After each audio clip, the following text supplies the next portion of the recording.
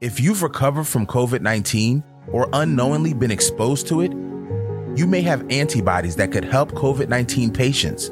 Donate blood and receive testing for COVID-19 antibodies. Visit Vitalant.org today. A different future starts with you. That's why GoDaddy does more than help you find a name. You can create, sell, and get found online so any small business can make a change. We need a new generation of thinking, your way of thinking. Start different at GoDaddy.com. This is an ode to the glass noodle. You may be glass only in name, but our love for you is crystal clear in every Bibigo Korean dumpling. Your tantalizing texture tickles the taste buds, and while you are see-through, the world can't help but see you. The glass noodle, one of many obsessively crafted ingredients in every plump and juicy Korean dumpling from Bibigo. Go handcrafted. Go Bibigo. Authentic Korean dumplings now in the freezer aisle.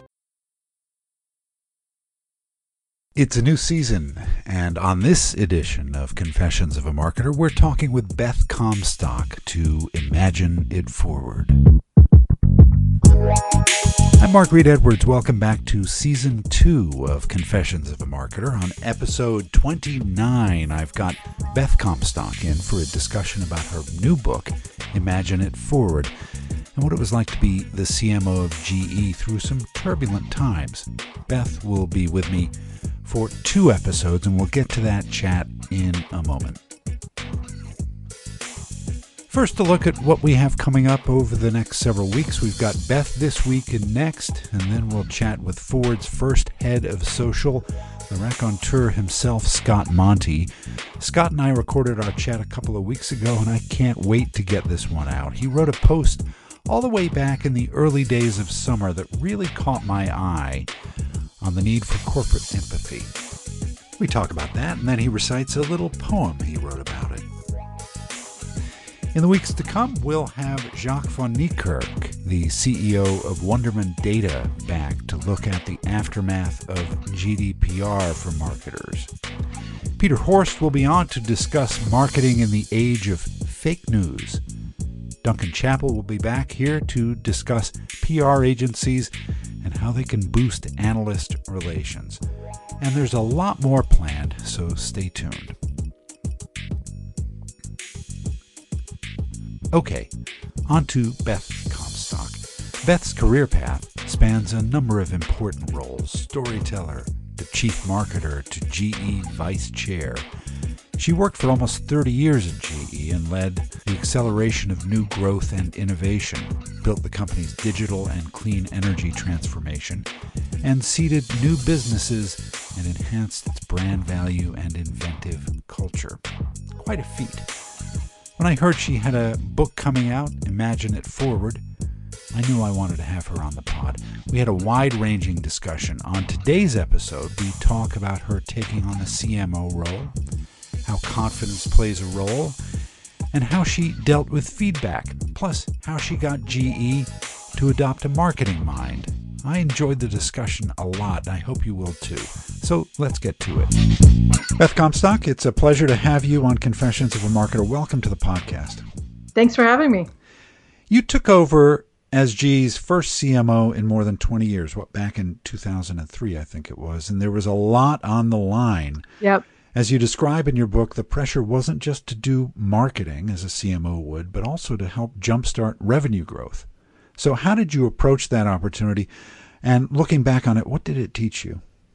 Yeah, thanks, Mark. It's a good question. I had joined GE coming over from the NBC side, and Jeff Immelt was new in his job and said, hey, his strategy for the company was, I'm going to grow the company organically, like from within, not just through acquisition. That was something he was prioritizing at the time. He looked around, he said, we have good salespeople, we have really good engineers, we're missing marketing. And he had started his career in marketing at GE, so he had a sense of what he was looking for. And he said, I want you to lead marketing, and I want the function to be about new growth, about growing revenue from new sources. So it was unusual because we hadn't had a marketing department in a couple of decades at GE. And most people at that time in our company, and I think in many B2B companies, think of marketing as what you do at the end. It's the stories you tell, it's the trade shows and outreach to, customers. And that is part of it. But what we were saying is we were bringing marketing to the beginning of the process. To say marketing is about actually living up to its name. It's about the markets, where the market's going. And it was a bit of a surprise for the culture at that point to one, see marketing be elevated in that way, and then to have marketing, have revenue as part of the job. A lot of confusion, sales, engineering. I learned a lot from that. I mean, I learned that you have to create examples. You can't just say to people, hey, this is what marketing does. We had to create examples. And so I think that for us, the biggest thing we did was we created something we called Imagination Breakthroughs. And that was a way to show how we could drive new revenue growth. So they were proof of concepts, if you will, for growth. And that it really wasn't until people could see what we were talking about that they could say, oh, okay, I see what you mean now about marketing. Like providing case studies. Almost. Yeah, real life case studies. I'll give you, they ranged everywhere from, they were innovation ideas, but they were very much targeted. We set a goal we want. For GE, this was relevant. For different companies, they have different targets, but within GE, the GE universe, we said we'd like $100 million of new revenue in 3 to 5 years. Now, financial services, maybe that was 18 months. For aviation, maybe that was 5 to 7 years. And so it was jump starting. And we said, take an existing technology and find a new application for it. Take a market that you're not serving and figure out how to serve it. Go after a new customer segment. So we were very deliberate in the kinds of what we were calling innovation. It was really market back innovation. It was less, hey, let's come up with a new product. Right. Some of that eventually came after we started this. One of my favorite examples, and this to me illustrated what marketing was trying to do in our energy business. We had gone out and hired chief marketing officers for each of our business units, and the CMO of energy, been with one of his big proof of concepts, was we're just going to resegment our markets in the Middle East. We're going to, go after new customers and old customers with a new mix of products. And he was able to show a path to $200 million of incremental revenue. That got people's attention. Sure. It was not, it was maybe redeploying some salespeople, but it wasn't coming up with new products. It was just redeploying how we went to market. That was really important to say this is what we mean. And it's a concrete kind of thing. Yeah, exactly. Yeah. One startling thing in here as I was reading the book is that early on in your tenure, Jeff Immelt took you aside and said, I need you to be more confident. And in the book, you provide some insight into the personal challenges you set for yourself after he told you that to help you become more confident. Can you share those with the audience and give some background on them? And also, was it hard to hear that feedback? Or was it kind of good and reassuring to hear that? No, it was hard to hear that feedback because I think many of us, I certainly can speak for myself, in that, we kind of put on our acting. We're a little bit of an actor at work. We put on our game face. We're like, hey, I'm cool. I got everything under control. I'm super confident. Yeah, right? Exactly. I got it. I show up. And here my boss was calling me out and saying, like, what are you doing? Like, I need you to show up more. I get it in one-on-one. I'm backing your ideas. I see the energy you bring, but yet you're showing up in some of these meetings and you're not putting it out there. I need your perspective. I need you to be more confident about that. And so one, I really, I guess my first impulse was like, oh no, he's figured me out. Like, how did he see that? I thought I was a pretty good actor. I was doing my best Meryl Streep. Come on, what are you doing? And my second was, I felt bad, right? I felt bad for him. They had to say it. And then my third, I think when I thought about it, was grateful just to have worked for someone who was able to give me some feedback of what he saw getting in my way. look, I've struggled with confidence pretty much my whole career. And especially then, I was still early in my marketing role.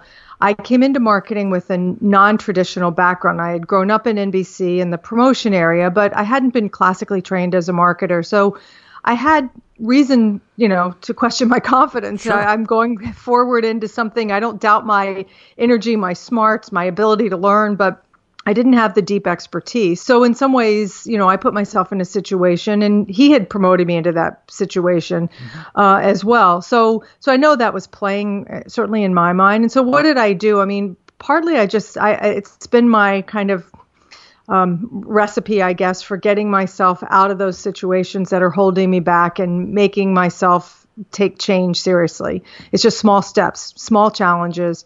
And so I would challenge myself to, okay, next meeting. And usually they were meetings with tough business leaders who were questioning marketing. And so I needed to do my homework. I needed to come in with points of view, which normally I did, but I just needed to make sure I thought ahead and planned for meetings where maybe it wasn't about marketing, but I had a point of view. I made sure I would come in and ask a question in a new way. I'd bring my marketing expertise to bear, not try to be an expert in gap accounting or engineering. And I think that is actually, what was one of the challenges we had with marketing in general at GE is because at the time it was such a technical, it still is a technical engineering company. And there was this sense, well, if you haven't been an engineer, how can you possibly market what we're doing? And so in some ways, I had to also mirror a path for my colleagues as well to say, like, we're marketing, daggone it.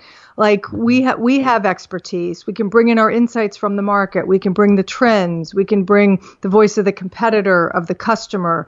And so I think having that group of chief marketing officers also helped. I think we reinforced each other because we were all probably suffering a little bit from a lack of confidence in a culture that didn't quite know what to make of us. COVID-19 patients need your help.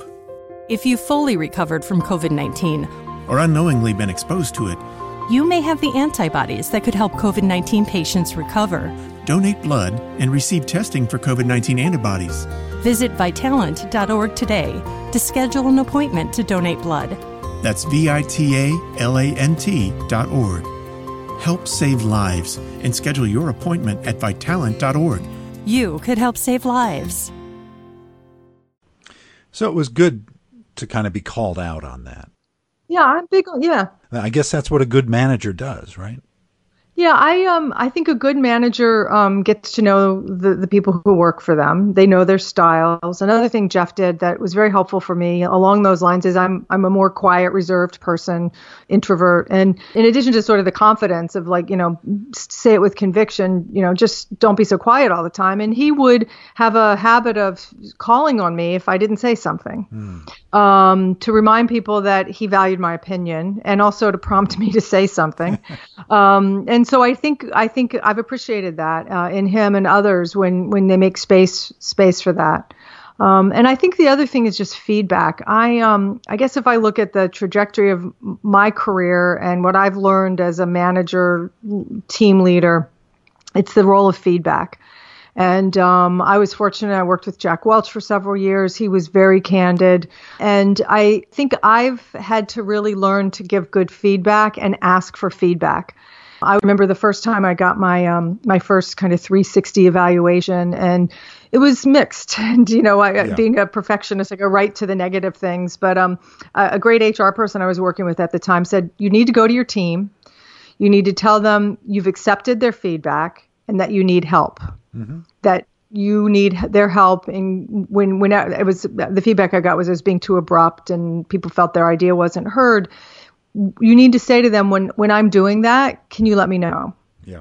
I'm going to make it. And so it was really hard, but I always learned a lot from those moments where people were holding you accountable with their feedback and they wanted to make you be better. So I usually appreciated the spirit with which it was offered. Yeah. And often that 360 feedback isn't really truly 360, is it? It's often just kind of 180, and it doesn't really get into that loop so that you can then go back to your people and say, okay, help me improve. Yeah, exactly. I love the way you're saying that. Right. How do you really make it 360? That's why I think right now, in the age we're living in with just the constant influx of data, I'm excited for team leaders because never have we had a chance to get so much real-time feedback. What I'm worried about for all of us who lead teams and projects of people is many of us aren't trained on how to deal with that feedback. And so just getting the data isn't enough. How do you coach people through it? How do you ask for help? I think we don't train people on that. Well, in the era of Glassdoor, where anonymous feedback is rampant about pretty much every company, having solid internal feedback is almost a requirement, I would think. It is. And you know what I don't understand? I mean, this is as a marketer, you want as much, feedback as you can get. But what I don't understand in companies is even still today thinking an annual employee survey is good enough. As a team leader, you want ongoing feedback and you want to, there's a time for anonymous, but there's also a time for face-to-face, so you know what to do about it. Anonymous feedback is maybe directionally helpful in the sense that then you can go ask people to get more specific, but you can't address it if you don't know where it's coming from. Well, it causes discomfort. I think that's why it's kind of frowned upon, but it's essential, it seems to me. It is essential. And I love the book from Kim Scott on radical candor. I think that is something I found in my, the past couple of years of my leadership tenure. I would give it a lot out to people just because, again, especially people just starting out in their career, like you don't know what to do with that feedback. How do I do with that? And I thought her book was particularly good in that. The great hedge fund company Bridgewater is all about that. Yeah. And it can be a really uncomfortable place to be, but it's hugely successful. Yeah, it's interesting. I think it's an interesting culture to study that one. And I think increasingly everyone's going to have to figure that feedback part out of their job. All right. So you also write about, and we talked a little bit about GE adopting a marketing mind and you pushing on that. In other words, kind of thinking about the markets more intensely, living in the markets, as you call it. But it also means being more open as an organization. And maybe we were actually just talking about that just now. Can you walk me through that and what it means to kind of go weird? Yeah, a couple of thoughts there. Yeah, I like that. Yeah. I mean, I think it was really just, if you're going to be about marketing and this idea of a market mind, meaning just from the outside in, what happens in too many companies is we get good at something and we think we know all the answers and, we create these great products because we can. And there's a time for that. Don't get me wrong, but it's not always the right way. And what sometimes happens, especially in heavy tech companies, is things get over-engineered. Features that customers don't want to pay for, kinds of products that aren't matched to where the customers are going. To one of my, I think a best example I could give you was work we had seen in GE's healthcare division, which was, they manufacture MRIs, and there was a growing trend in the market of people getting larger. Our body sizes our girths were big. I've been in one of those, and it's uncomfortable. I can tell you that. It's very uncomfortable, and they're set up for a certain body size. But as people were getting larger around the middle, they couldn't fit, so making it even more uncomfortable. And some competitors were recognizing this and making the donut holes of the MRI bigger. But there was a price, and that's a little bit of degradation happened in the image. And so GE was late to do that because they didn't want to give up the degradation of what was happening, even if it was infinitesimal. And that's where I think the market mind comes in. So we lost market share. We lost a position because we missed out on a growing trend that was happening. And by the time we figured it out, we were already behind in that. So those were the kind of examples we'd use to say, see, this is what we mean. And so we really went on a journey to embed more kind of outside in people, especially globally. And that is also what happens. You tend to have global product and you think, well, I'll make it once and we'll just sell it everywhere. and you get a small piece of the market, but you're not getting all the use cases, especially healthcare was one where you had hospitals in India or China that had different issues, affordability, access to electricity in rural markets, things like that. And it wasn't until you went and had sort of observational marketers who could live with doctors, live with nurses, understand what they did, and marry that with the product teams. That's what I mean by market mind. And sort of going weird is just you have to get teams that go out in the really early fringe things before things become mainstream.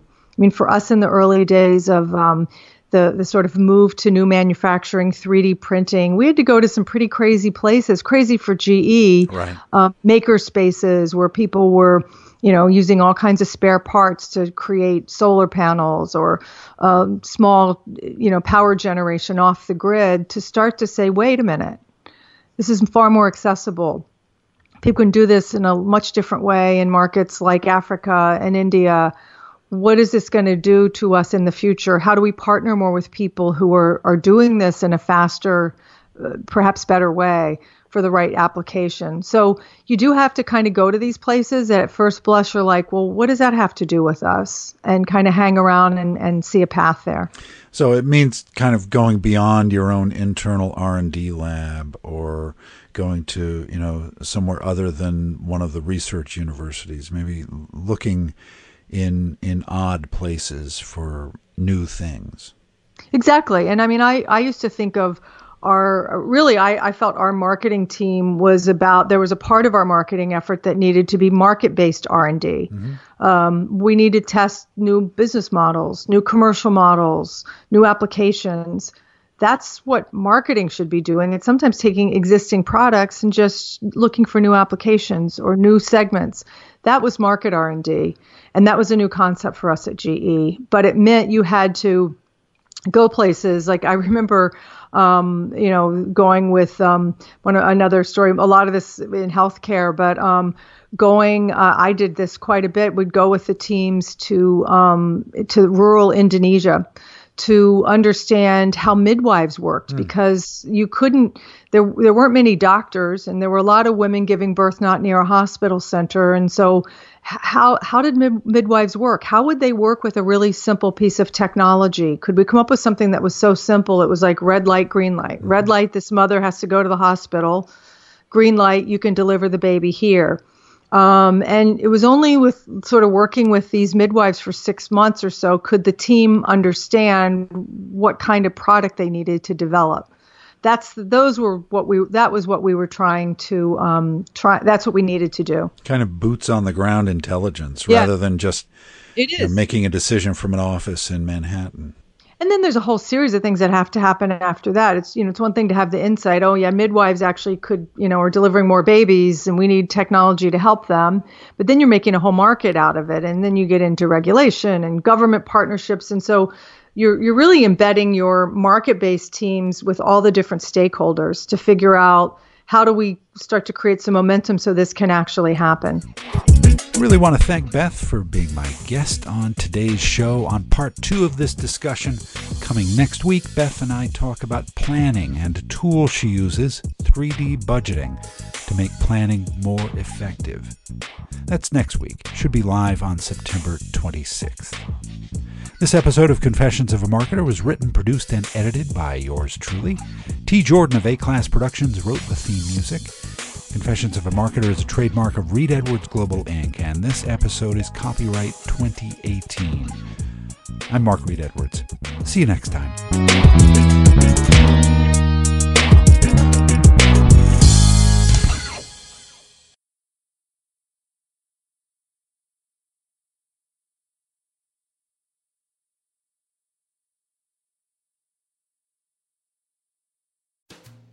You've never tried to eyeball 6 feet as often as you do now. You wear a mask, you wash your hands, and you've stayed within the walls of your apartment for more hours than you care to add up. But unless you live in a smoke-free building, you're not exactly home free. Secondhand smoke drifting through the cracks in walls or sink drains carries toxic chemicals that can damage your lungs. And right now, lung health is key. Go to tobaccofreeca.com to learn how to stay safe.